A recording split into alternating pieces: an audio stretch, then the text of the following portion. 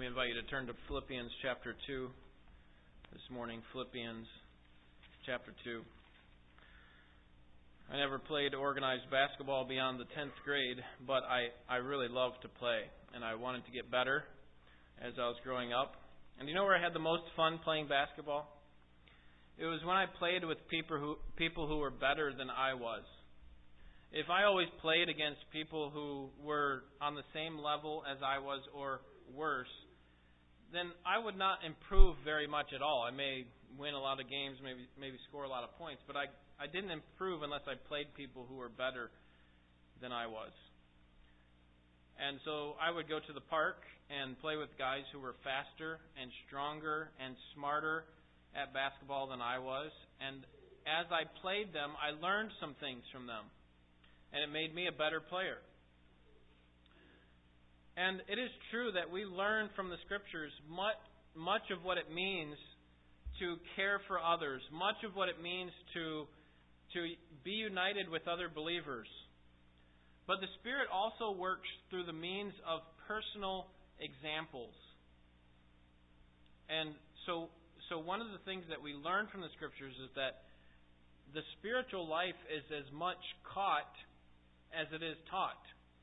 Now, we certainly can't do without the Scriptures. We need that. But I think one of the supporting elements that God allows us to have in this life is not just the teaching of the Scriptures alone, but personal examples that we can look to and follow. And so I think we need to find worthy examples of Christians who genuinely care for the needs of others. In our study of Philippians, the Spirit has been teaching us that our church must pursue Christian unity. But we cannot do that apart from humility. We can't do that as long as we are concerned primarily about our own interests and not the interests of others. And so we must humbly look out for their needs, for their concerns.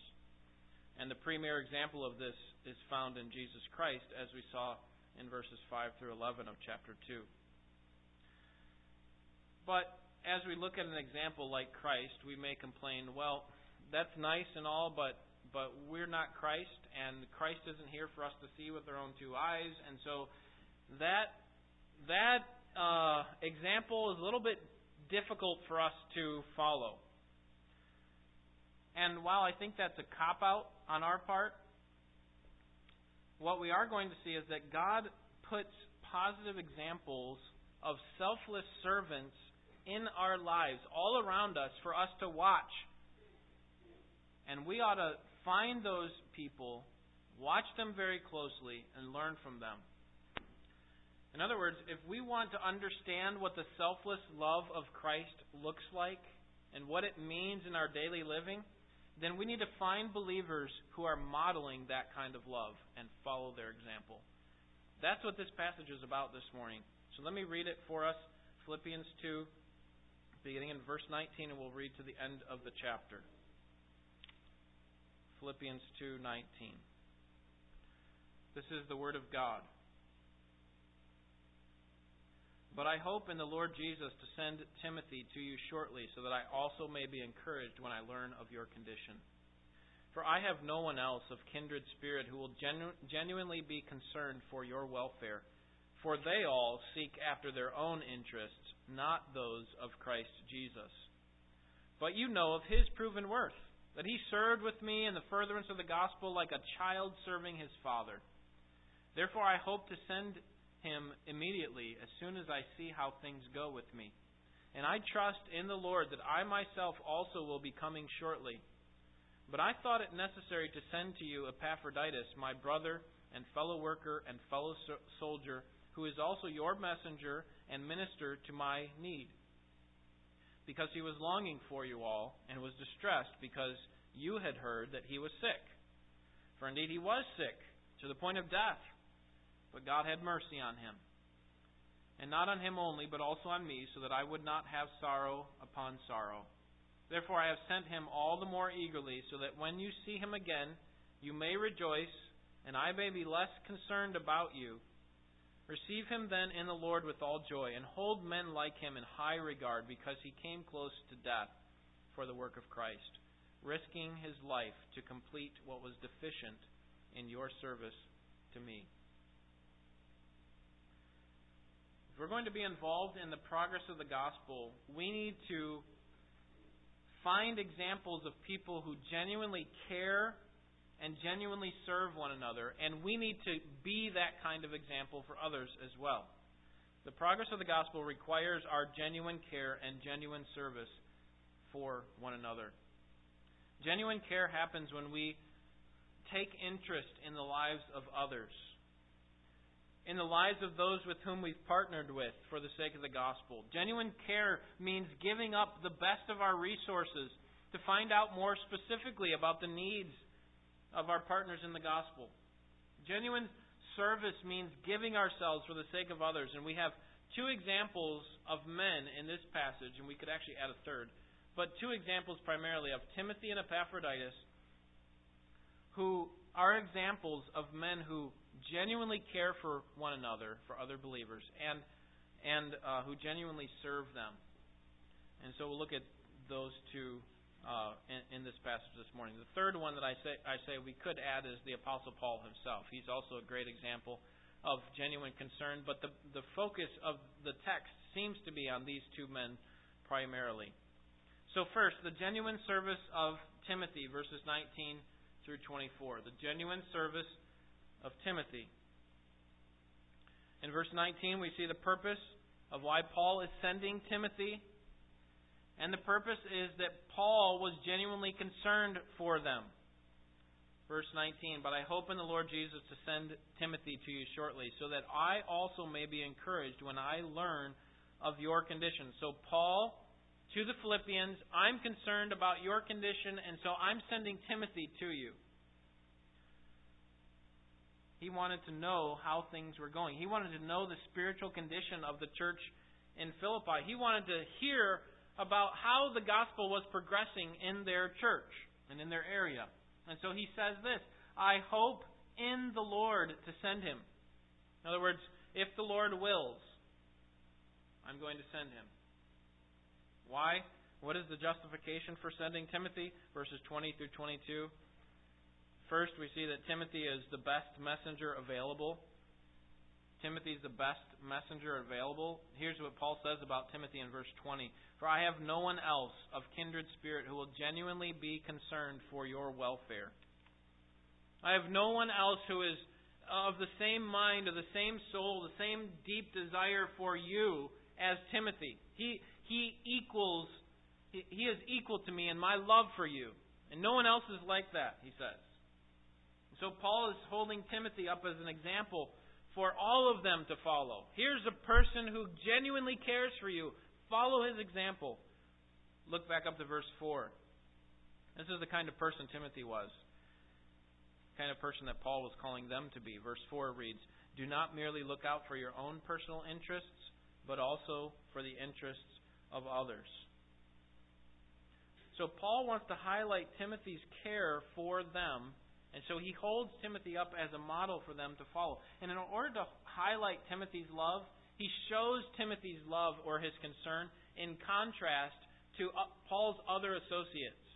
Paul could have sent a number of men, apparently, a number of messengers to go to the Philippian church, find out their well-being. But notice how he describes these other men that were available. Verse 21. "For they all these other associates that I had at my disposal to send to you, they all seek after their own interests, not those of Jesus Christ." Timothy was not that way. Do you know leaders like Timothy? Or do you know of leaders like these men in verse 21? Leaders who think that they're God's gift to the congregation. And these leaders tend to spend their time promoting themselves and their gifts. And they argue that the reason that the church is prospering so much is because of them. All they care about is their own interests, not those of Jesus Christ, because they're just promoting themselves. But that's not how Timothy was. Timothy was genuinely concerned for their interests over his own. people that Paul's referring to here in verse 21 are these parent messengers, apparently some messengers that could have been sent. And he's not saying that they're not believers. He's not saying that that they don't care about anything about the things of God. But I think he's making a statement by using a little bit of hyperbole. In comparison to Timothy, they don't have any concern for you. They're more concerned about themselves. So when it comes to being free from self-centeredness, Timothy is your guy. Timothy is free from that. He's more concerned about you than he is about himself. And isn't that what believers in churches need? Isn't that what believers who are struggling with the difficulties of life need? They need people like Timothy, who is not looking to gain another a level of notoriety, who doesn't have ulterior motives in serving them. This is what our church needs. We need people, we need leaders who genuinely care for other believers and who are willing to give themselves in service to the other believers within this church. What a refreshing thing to have leaders like this. What a refreshing thing to have believers who are giving themselves for the sake of others. Timothy is the best of what Paul has to offer, verses 20 and 21. But Timothy has also proven his worth to the Philippians. Look at verse 22. But you know of his proven worth, that he served with me in the furtherance of the gospel like a child serving his father. Philippians, you know, just as I know, that Timothy is a man who is concerned about you. The Philippians had witnessed his selfless service. Apparently, Timothy was one of the ones who came with Paul when Paul first came to Philippi. Timothy had faithfully served alongside of Paul. And notice how he serves Paul in verse 22. He served me in the furtherance of the gospel like a child serving his father. In other words, he was kind of like my slave. I was a master to him. He would just do whatever I would say. He served me as a child would serve his father. This is Timothy. Not because Paul was lording his authority over him, but because Timothy, the point is that Timothy was a worthwhile servant. He loved to serve the people at Philippi. Paul gives his plans, his own plans in verses 23 and 24. So he sets out this example of Timothy first, and then he tells about his own plans here in verses 23 and 24. He says, therefore I hope to send him immediately as soon as I see how things go with me. Paul says, here's when I'm going to send Timothy. I need to send him to you. You need to have him. He cares about you deeply. And he is a great representative of me. And so I need to send him. But I'm going to wait until I see how things go with me. The point is, Paul, remember here, is in prison. And he's awaiting trial before the emperor. And he's going to give an account of why he's there. And the emperor is going to make a decision. So Timothy's waiting there to see what happens at the outcome of this trial. And so this tells us that there's actually a second purpose for why Paul was sending Timothy. Not only because Paul was concerned about their needs and their interests, but also because Paul recognized that they were concerned about him. And that they would have wanted to know what happened to Paul. What was the outcome of the trial? They knew that this was a very significant trial in Paul's life. And something about which they were deeply concerned. And so he sent Timothy not only to find out how they were doing spiritually, but also to tell them, the church, how Paul's trial had turned out. Paul says in verse 24 that he planned to come himself. I trust in the Lord that I myself also will be coming shortly. In other words, if the Lord wills, I'm going to see a favorable response from the emperor, and I'm going to also come to you shortly. It wasn't enough in Paul's mind that Timothy was coming. And even we're going to see that he's going to send Epaphroditus as well. But Paul wanted to come himself because he loved them deeply. He wanted to spend time with them. He wanted to see them. He wanted to encourage them. He wanted to find out how they were doing. So while he's awaiting the outcome of his trial, Timothy would come to them. So apparently there would be some indication while the trial was going on or maybe at the end of the trial, that Paul was going to be okay, Timothy would take that news at the time, find out how the Philippians were doing. Paul would later be released, and as Paul's awaiting his release, he's going to be sending Timothy. Following his release, he would come to them himself. So, until that happens, he's still concerned about the Philippians. He wants to know how they're doing. And so here's what he's going to do. He's going to send Epaphroditus. And here's our second example that we need to follow. This man Epaphroditus, verses 25 through 30. The genuine service of Epaphroditus. In the first several verses here in this passage, we see that the reason for sending Epaphroditus. Paul tells them why he's sending Epaphroditus, and not awaiting the outcome of his trial to send Epaphroditus. Okay? He gives two reasons. The first is Epaphroditus was concerned for the Philippians. Sounds very similar, doesn't it? Sounds like Timothy, sounds like Paul. They're both concerned for the Philippians. Well, Epaphroditus is as well, verses 25 and 26. It says, I thought it necessary to send to you Epaphroditus, my brother, fellow worker, fellow soldier, who's also your messenger and minister to my need, because he was longing for you all and was distressed because you had heard that he was sick. So, here we have this common theme again. Not only are Paul and Timothy concerned for the believers there, but Epaphroditus is concerned for them. So Paul says, I'm going to send him to you. But there's a second reason that he sends him, and we'll see this later in verses 27 and 28. And that is that Paul is concerned for their joy. Paul is concerned for their joys, but for their joy. Let's look at the first one first. That Epaphroditus was concerned for the Philippians. He was not going to await the outcome of the trial. Paul didn't think that was necessary. Epaphroditus, you need to understand, was likely a member of the Philippian church. And the Philippians had sent him initially to go and care for Paul while he was in prison. And the reason I know that is because of verse 25. Look at the end of the verse. It says, your fellow worker, fellow soldier, or my fellow worker, fellow soldier, who is also, notice, your messenger. And that word messenger is the same word that's translated as apostle in other passages. It just means the sent one. That he's the one that you guys sent to me. And what was the purpose of him going to Paul? Turn to chapter 4, verse 18. Chapter 4, verse 18, we see why the Philippians sent Epaphroditus to Paul while he's in prison. Chapter 4, verse 18. Paul says, but I have received everything in full and have an abundance. And I am amply supplied, having received from Epaphroditus what you have sent, a fragrant aroma, an acceptable sacrifice, well-pleasing to God. Now, you need to understand that when Paul was imprisoned, it was much different than being imprisoned in 21st century United States.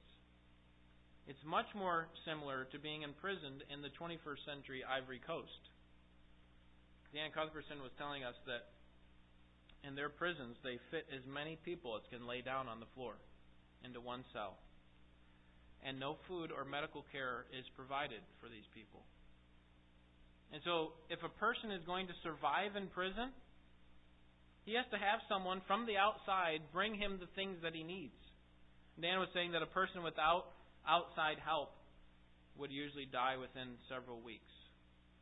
This is the way Paul's imprisonment was. That he was in genuine need of their care. Without the care of believers or friends to help him, he would die in prison. And so the church in Philippi sends Epaphroditus with some gifts. Now here in verse 18 it says a fragrant aroma. He didn't come with cologne. The idea is that he came with a nice gift that was acceptable in God's sight. It was food and medical supplies, whatever was necessary for Paul to be able to stay in there for a long period of time. And apparently Paul's going to say that there were multiple times in which the Philippians had sent gifts to him. But notice what happens. Turn back to chapter 2, verse 26. Notice what happens to Epaphroditus as he's on the way to the prison to give Paul these gifts. Verse 26. Because he was longing for you all and was distressed because you had heard that he was sick. Verse 27. For indeed he was sick to the point of death. But God had mercy on him, and not on him only, but also on me, so that I would not have sorrow upon sorrow. Apparently, as Epaphroditus was traveling on the Egnatian Way, this main road that went across the Macedonian area, he became very ill. And Paul says that he came to the point where he nearly died. But God spared him. And the church of Philippi apparently heard the news that he was in grave danger. Maybe Epaphroditus sent a message on the opposite way for someone else that was traveling towards Philippi, and they had heard the news. And yet, what we learn is that Epaphroditus continued on, made it all the way to the prison where Paul was, and he was able to deliver the gifts that they had sent. You see, Epaphroditus was concerned about the advance of the gospel. He was concerned about the Apostle Paul. He was concerned about the believers in Philippi receiving the gift of being able to give. That is, the blessings of being able to give. He recognized what great praise would be given to God if the gift was delivered. And so, even though he came to the brink of death, he continued on. And it resulted in praise to God by the Apostle Paul and praise to God by the Philippian church being able to give that gift. And so Paul calls him my brother, verse 25, my fellow worker, my fellow soldier, as if he's fighting in the battle for truth, for faith. But still, the church was concerned for him. They were concerned for his physical well-being.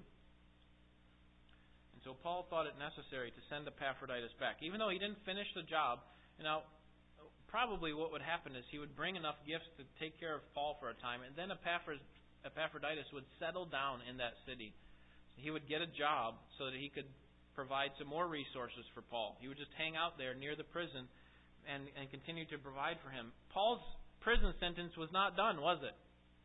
And so their concern was that Epaphroditus, if he left, Paul would be in grave danger himself. But Paul said, I think it's more necessary for him to come back to you because you're so concerned about his sickness. Now, they needed to understand that Epaphroditus was not having a pity party for himself, but that he was concerned for their concern for him. You ever gone to a hospital and visited someone who just had a major surgery, and their concern was for their family members or the church and how things were going there? This is Epaphroditus. He's still in a difficult situation as far as his health, and his primary concern is how they're concerned for him. And Paul says, I need to send him back to you. Verses 27 and 28, Paul is concerned for their joy. Verse 27, he was sick to the point of death, but God had mercy on him, and not on him only, but also on me, so that I would not have sorrow upon sorrow.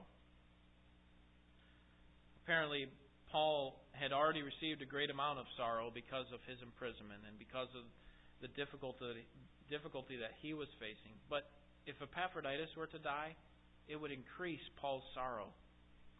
Now, still in that, Paul can find joy because he's a believer. We can all find joy in the death of believers. But his point was, I didn't want to have more sorrow come upon me than the sorrow I already had. And so, verse 28, he says, therefore, I have sent him all the more eagerly, so that when you see him again, you may rejoice, and I may be less concerned about you. So, Epaphroditus is not on his deathbed anymore. He's made it here. He's doing better. And it would be helpful, Paul's saying, for him to stay on longer and help me. But I'm concerned, Paul's saying, I'm concerned about your joy, and Epaphroditus is concerned about your joy. And so I think I need to send him back to you. And when he comes back, don't be ashamed that he didn't finish the job. Receive him with joy. That's what he says in verses 29 through 30. Make sure that you rejoice over his return. Verse 29. Receive him then in the Lord Jesus with all joy, and hold men like him in high regard, because he came close to death for the work of Christ, risking his life to complete what was deficient in your service to me. Don't be frustrated that he didn't complete the mission of staying with me all the way until the end of the trial. But instead, receive him with joy and look to him as an example. Hold men like him in high regard. People like Epaphroditus who selflessly serve. Those are the type of people that should receive the greatest honor. This is the way Jesus was when He came to the earth. He said, I did not come to be served, but to serve and give my life as a ransom for many. Mark 10:45. Those are the type of people that deserve the greatest honor. And so when you have Epaphroditus back in your presence, hold him in high regard. Honor him for his great service. For he came to the point of near death for the work of Christ. He wanted to complete what was deficient in the Philippian church. Now, look at that last line there in verse 30. Risking his life to complete what was deficient in your service to me. Paul's not saying you didn't do enough. His point was, you as a church, you couldn't all just get up and go and come to the prison and help me. You couldn't do that. You all have certain responsibilities, and so it made more sense for you to send a representative. So he's supplying what was deficient in you. You're not able to go. Epaphroditus was their representative, and he nearly died for their sake, so that he could represent them well. This is very similar to how we talked about as a group, the men who went to the Ivory Coast. How we talked about our church. We recognize that not everybody in our church can go, but we wanted to be representatives of you as a church about how much you care for the Cuthbertsons. And we wanted to also be representatives to be able to get a vision better of what is going on over there. And we don't think that we're any better than anyone else. We think that we couldn't have gone, in fact, without your help. We couldn't have gone without the money that you supplied for us to go. We couldn't have come with all the gifts that we had apart from your generosity. And so the same thing is true with regard to Epaphroditus. He's simply a representative of the church. He's supplying what they cannot supply. They can't actually be there in person. And so, in that sense, he was their representative. The progress of the gospel requires our genuine care and genuine service for one another. And so what we should learn here this morning is that we ought to be able to find examples and follow examples of people who care more about the needs of others than about their own needs. Do you know of people who serve you selflessly? Do you know of people in this church who serve the genuine needs of others within this church? They genuinely care for the people. Well, then you ought to thank God for those people. You ought to follow their example and learn from them. Have the same attitude about selfless, humble service as Christ had. That when He took on the form of a servant and became and came into the likeness of man and became obedient unto death for your sake. That's the kind of humble, selfless service we need to follow. People who are like this, who are following the model of Christ, they don't care about public recognition. They don't want to be put on a pedestal. They don't look for reciprocation. Make sure that as long as I serve you, that you're going to serve me back. The I scratch your back, you scratch my back type idea. That's not how genuine servants are. They even care very little about acknowledgement at all. They don't want to be recognized primarily. They're more concerned about the spiritual benefit that their care and service provide for the recipient of their love. And if you know people like that, then hold them in high regard. Follow their example. Learn from them. Spend time with them. Find out what causes them to tick. What makes them go. And learn from them. And as I was thinking about this passage and this application, a few of you came to mind. That I hold you in high regard for your selfless example of service to people in this church. And I'm thankful to God for you. And while you may not get your name in big letters, God knows, and I know much of the service that you do for this church. And frankly, I don't think you really care about getting your name in big letters. I think you're more concerned about the interests of others than your own, and that's the kind of examples we need. Find people like that in this church. Follow their examples. Because Timothy was so good at this, Paul could say about the rest of the men who were available, they all seek for their own interests and not those of Christ Jesus. When we are primarily concerned about the interests of Christ Jesus, we will be more concerned about the interests of others. And so praise God that people like Timothy and Epaphroditus and Paul and the Philippian church were more concerned about other people's interests rather than their own. And may God cause that same thing to happen here at our church. For our church to be made up of people who care more about the interests of others than about their own. Let's pray.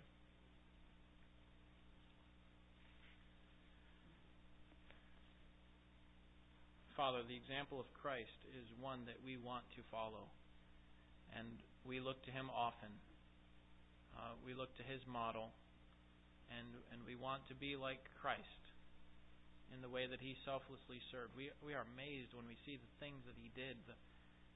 He, the God of the universe, willing to stoop down and wash the feet of His disciples. And to participate in great acts of service, no greater than His death on the cross, being humiliated for us, and giving His body, Himself, for our sakes. And so, Lord, we want to follow that example, but we have to be honest that it's very difficult for us to meet up to that standard. And so we're thankful that You have given us examples of selfless service like people within this church. People who care more about the interests of others and not their own primarily. Lord, we want to be like that. We want to follow these examples. Help us to do that. Lord, may You give us grace to understand how the various parts of our lives should be played out in service and care for other people. May we not live our lives in isolation or seclusion and try to enter heaven on flowery beds of ease. But rather, may we fight and work hard to serve other people, even when it's difficult, even when it feels uncomfortable at times, even when we feel like our own needs are not being addressed, our own desires are being ignored. Help us to care more for the interests of others. Lord, we are grateful for the examples that You've put into our lives, and help us to follow those examples so that we too can be good examples for others to follow here in this church and also in the other people with whom we've partnered with the gospel. Lord, we want to be servants of You and adequate servants for sure. We pray in Jesus' name. Amen.